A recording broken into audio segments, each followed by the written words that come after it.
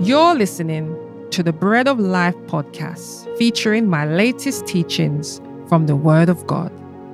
The Word is truth and life to those who find Him, and Jesus is ready to be found.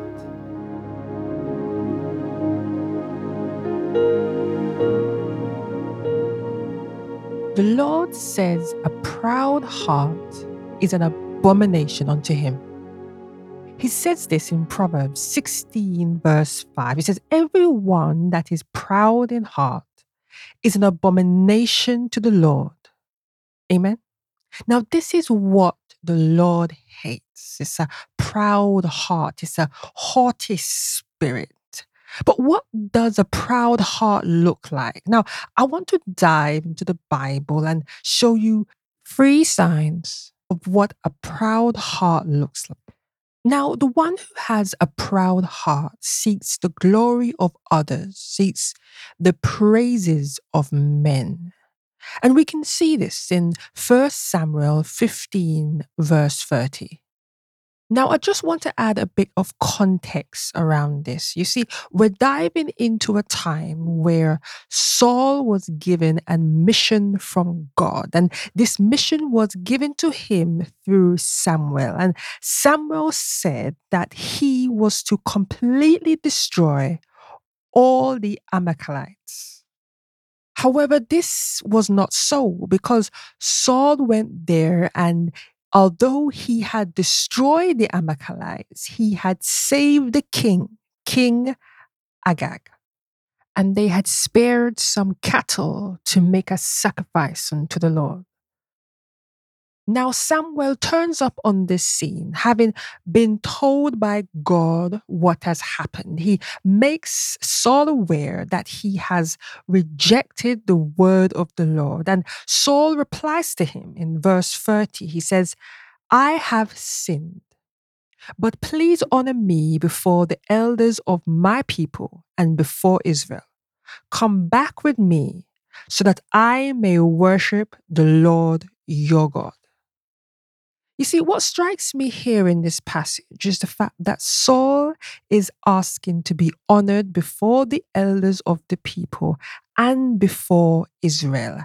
And instead of seeking to honor God and to seek reconciliation with God for the thing that he did not do, he is more concerned that his honor is not with the people of Israel and with the elders.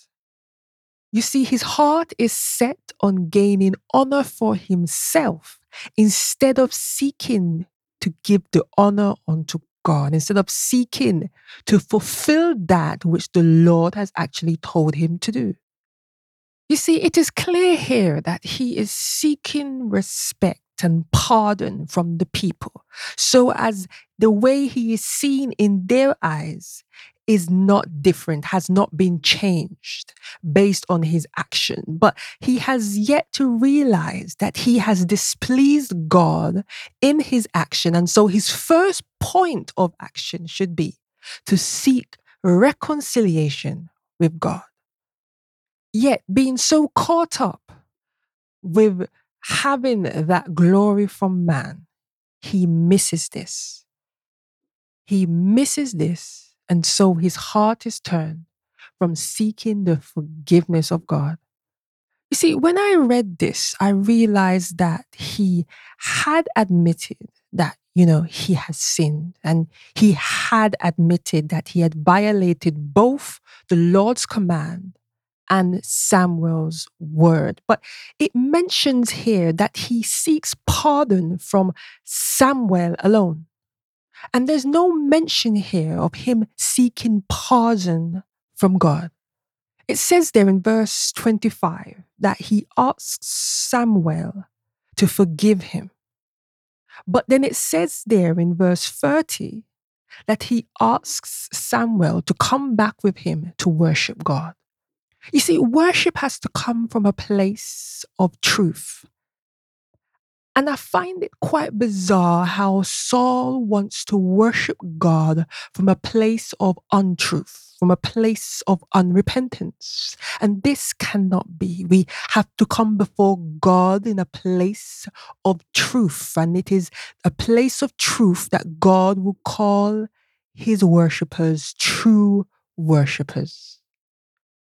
You see, the one with the proud heart is the one who recognizes self achievement and recognizes the strength in his own arm and not the strength that is found in God. You see, the one with the proud heart has an absence of seeing the move of God in a thing and so denies God of the glory. And the praises of men is just to add to the gratification and glorification of self. And in this, God is robbed. He is robbed for not being recognized as the one in which we live and move and have our being. Also, he is robbed of being known because the manifestations of God, the manifestations of his power makes him known unto both believer and unbeliever. And so, in doing this, he becomes robbed of even being known unto a people. You see, the one with the haughty spirit is the one that needs the praises of men to exalt their works, to exalt the work that has been done as their own, and eliminates any trace or fingerprint of God on the matter. And so it's very important that we recognize and not forget that it is through him. It is through him we do. It is through him we live. It is through him all things are possible. It is through him his grace is sufficient from us. It is through him and through him alone. And because it's through him, then all glory must be to him. The scripture says that he that glorieth, let him glory in the Lord. Amen. Now, one of the other signs is self-glory. And we can find this in 1 Samuel 15, verse 12. Now, when Samuel first arrived on the scene to find Saul, the scripture says that he could not find him. Now, let's have a read. It says here in verse 12, it says, early in the morning, Samuel got up and went to meet Saul. But he was told by another, that Saul has gone to Carmel, and there he has set up a monument in his own honor, and has turned and gone on down to Gilgal. You see, the Bible says that Saul could not be found, and he had gone to Carmel, Mount Carmel, to set up a monument in his own honor. You see, when I read this, I was reminded by the Spirit of the time when Saul was made king. Now, the Bible says that when they went looking for him to make him king in the beginning, again, he could not be found. But in this instance, he could not be found because he was hiding himself. He was hiding himself to be brought forth before the people.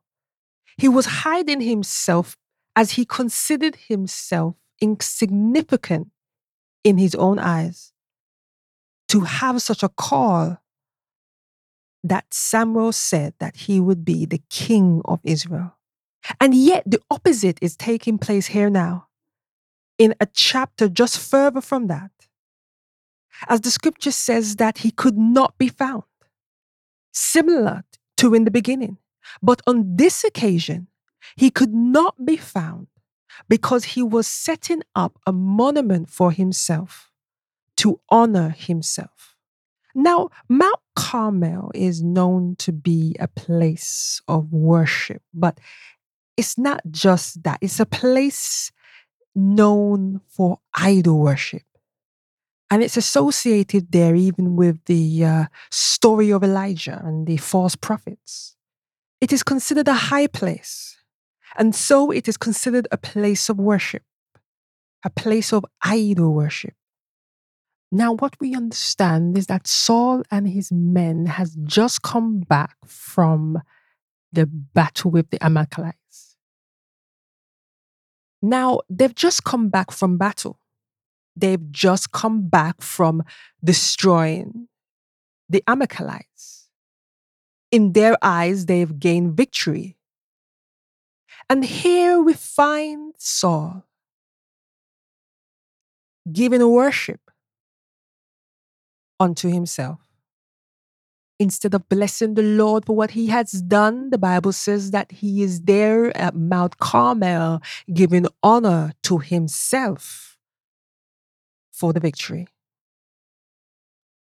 First, we were told he was hiding himself, and now we are told he's glorifying himself. Self-glory is that which is an abomination unto the Lord.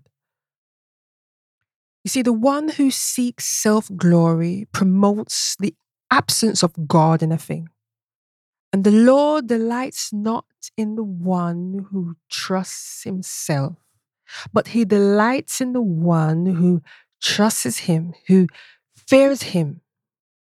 You see, the truth is we are nothing without God. We are nothing without him. And Saul knew this.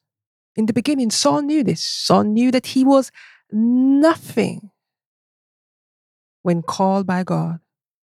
But from the moment we look to self, from the moment these eyes begin to look at self and see something, we are in trouble. If it was not for his amazing grace, I know if not where I would be. I know it not where many of us, if not all of us, would be. You see, I heard someone say once is that we only have the power to destroy ourselves, and we have not the power to save ourselves. And so many a times I will think, how then can I look at self and even see anything worth glorifying? If there's anything worth glorifying, it's because the Lord has given it. And so all glory must go to him. Now, the last sign I want to share with you is actually partial obedience. Now, it took me quite a while to get my head wrapped around this because I wanted to know for myself what this meant. And while studying this, the Lord revealed to me that partial obedience is actually no obedience at all to God. You see, Saul was given the instructions to utterly kill, to utterly destroy all the Amalekites and all that they have, and to spare not. Yet this was not the case. You see, this is the response of Saul when he was questioned about what he has done. He said, I have obeyed the Lord. This is verse 20, 1 Samuel 15, verse 20. He said, I have obeyed the voice of the Lord. I have gone the way which the Lord has sent me. Yes, you have. He said, I have brought Agag, the king of the Amalekites, and have utterly destroyed the Amalekites. Yes, you destroyed the Amalekites, but you did not destroy Agag. And so there is partial truth in what he says.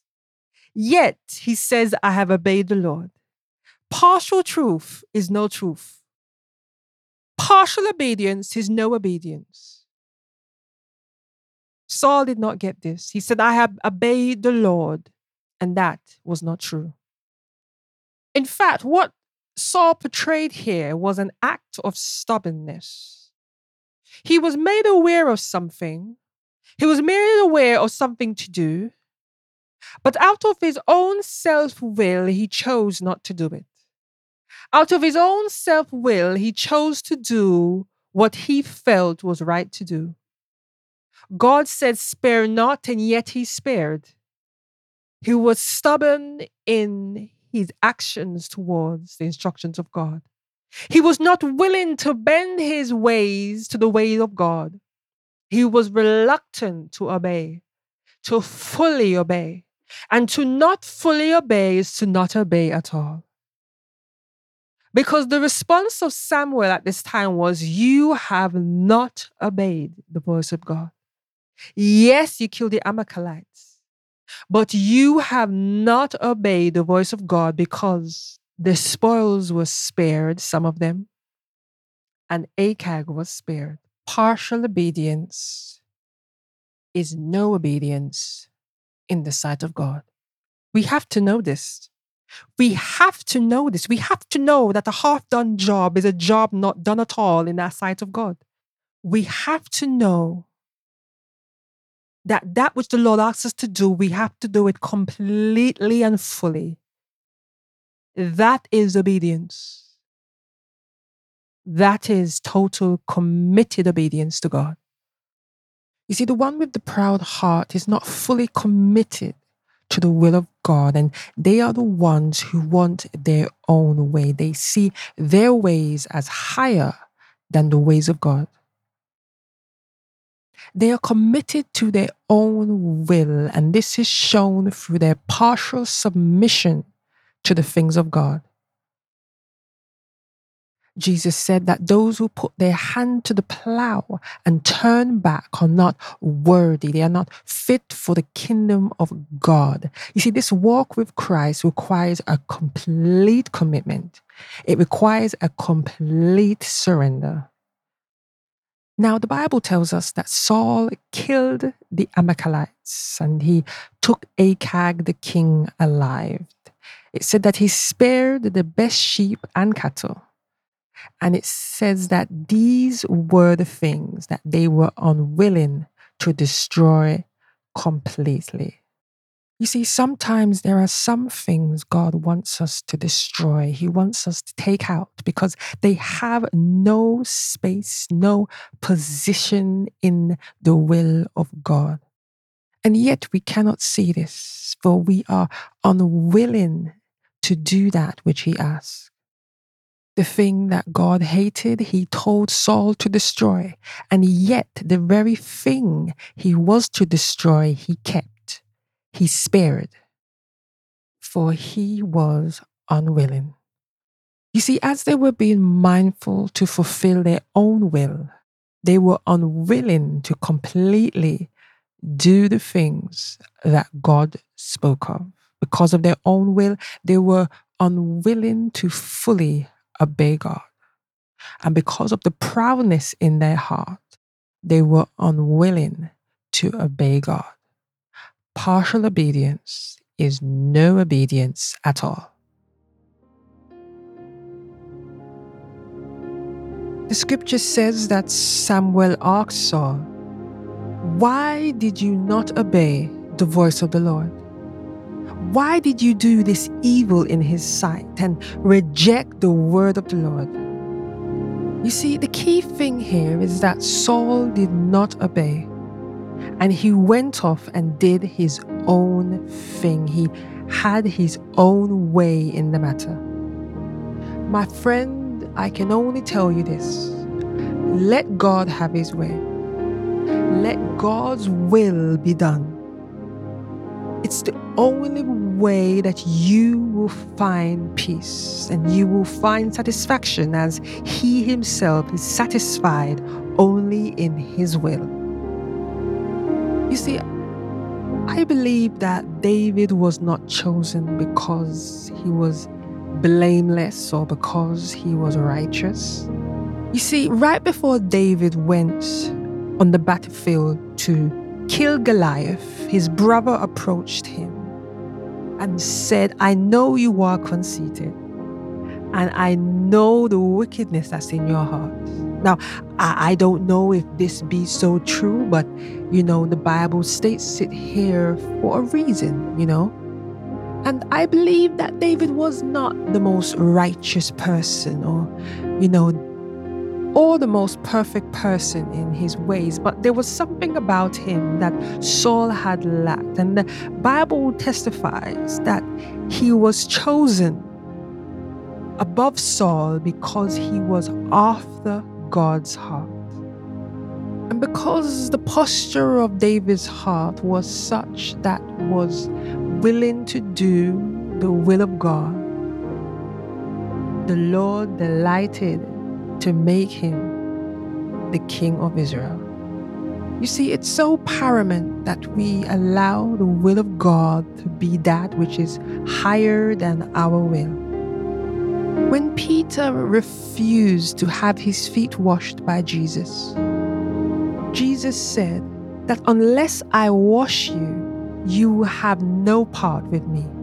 Unless you submit to me washing your feet, you will have no part with me. Unless we come in alignment with the will of God and obey His word, we are only taking ourselves out of His plan. And to walk outside the plan of God is a very dangerous road to walk. For the word of God is only established in His will, and it is His will that He performs. You see, all these signs I've mentioned, there are appetites of the flesh and not the spirit. And this is why we need Jesus. This is why we need the Holy Spirit to help turn our hearts and mind to that which is right and to walk in the way to that which is right. Now, Jesus, who left His glory in heaven, came down to earth and lived amongst men, being fully man yet fully God, lived a life amongst men, and He died on a cross for the sins of mankind. Not because of His will, but because of the will of God, He did this. And on the third day, He rose again, and now He is seated at the right hand of God. You see, just the life alone of Christ is a demonstration of one who seeked not the glory for himself, nor the glory from others, but in his life it demonstrates that he sought the glory for God and God alone. And I believe this has been done so it will be set as an example for us to not just read in this book, but to do. And so consider your ways, commune with your own heart, cast your crowns down, and realize that He alone is worthy to receive glory, honor, and power.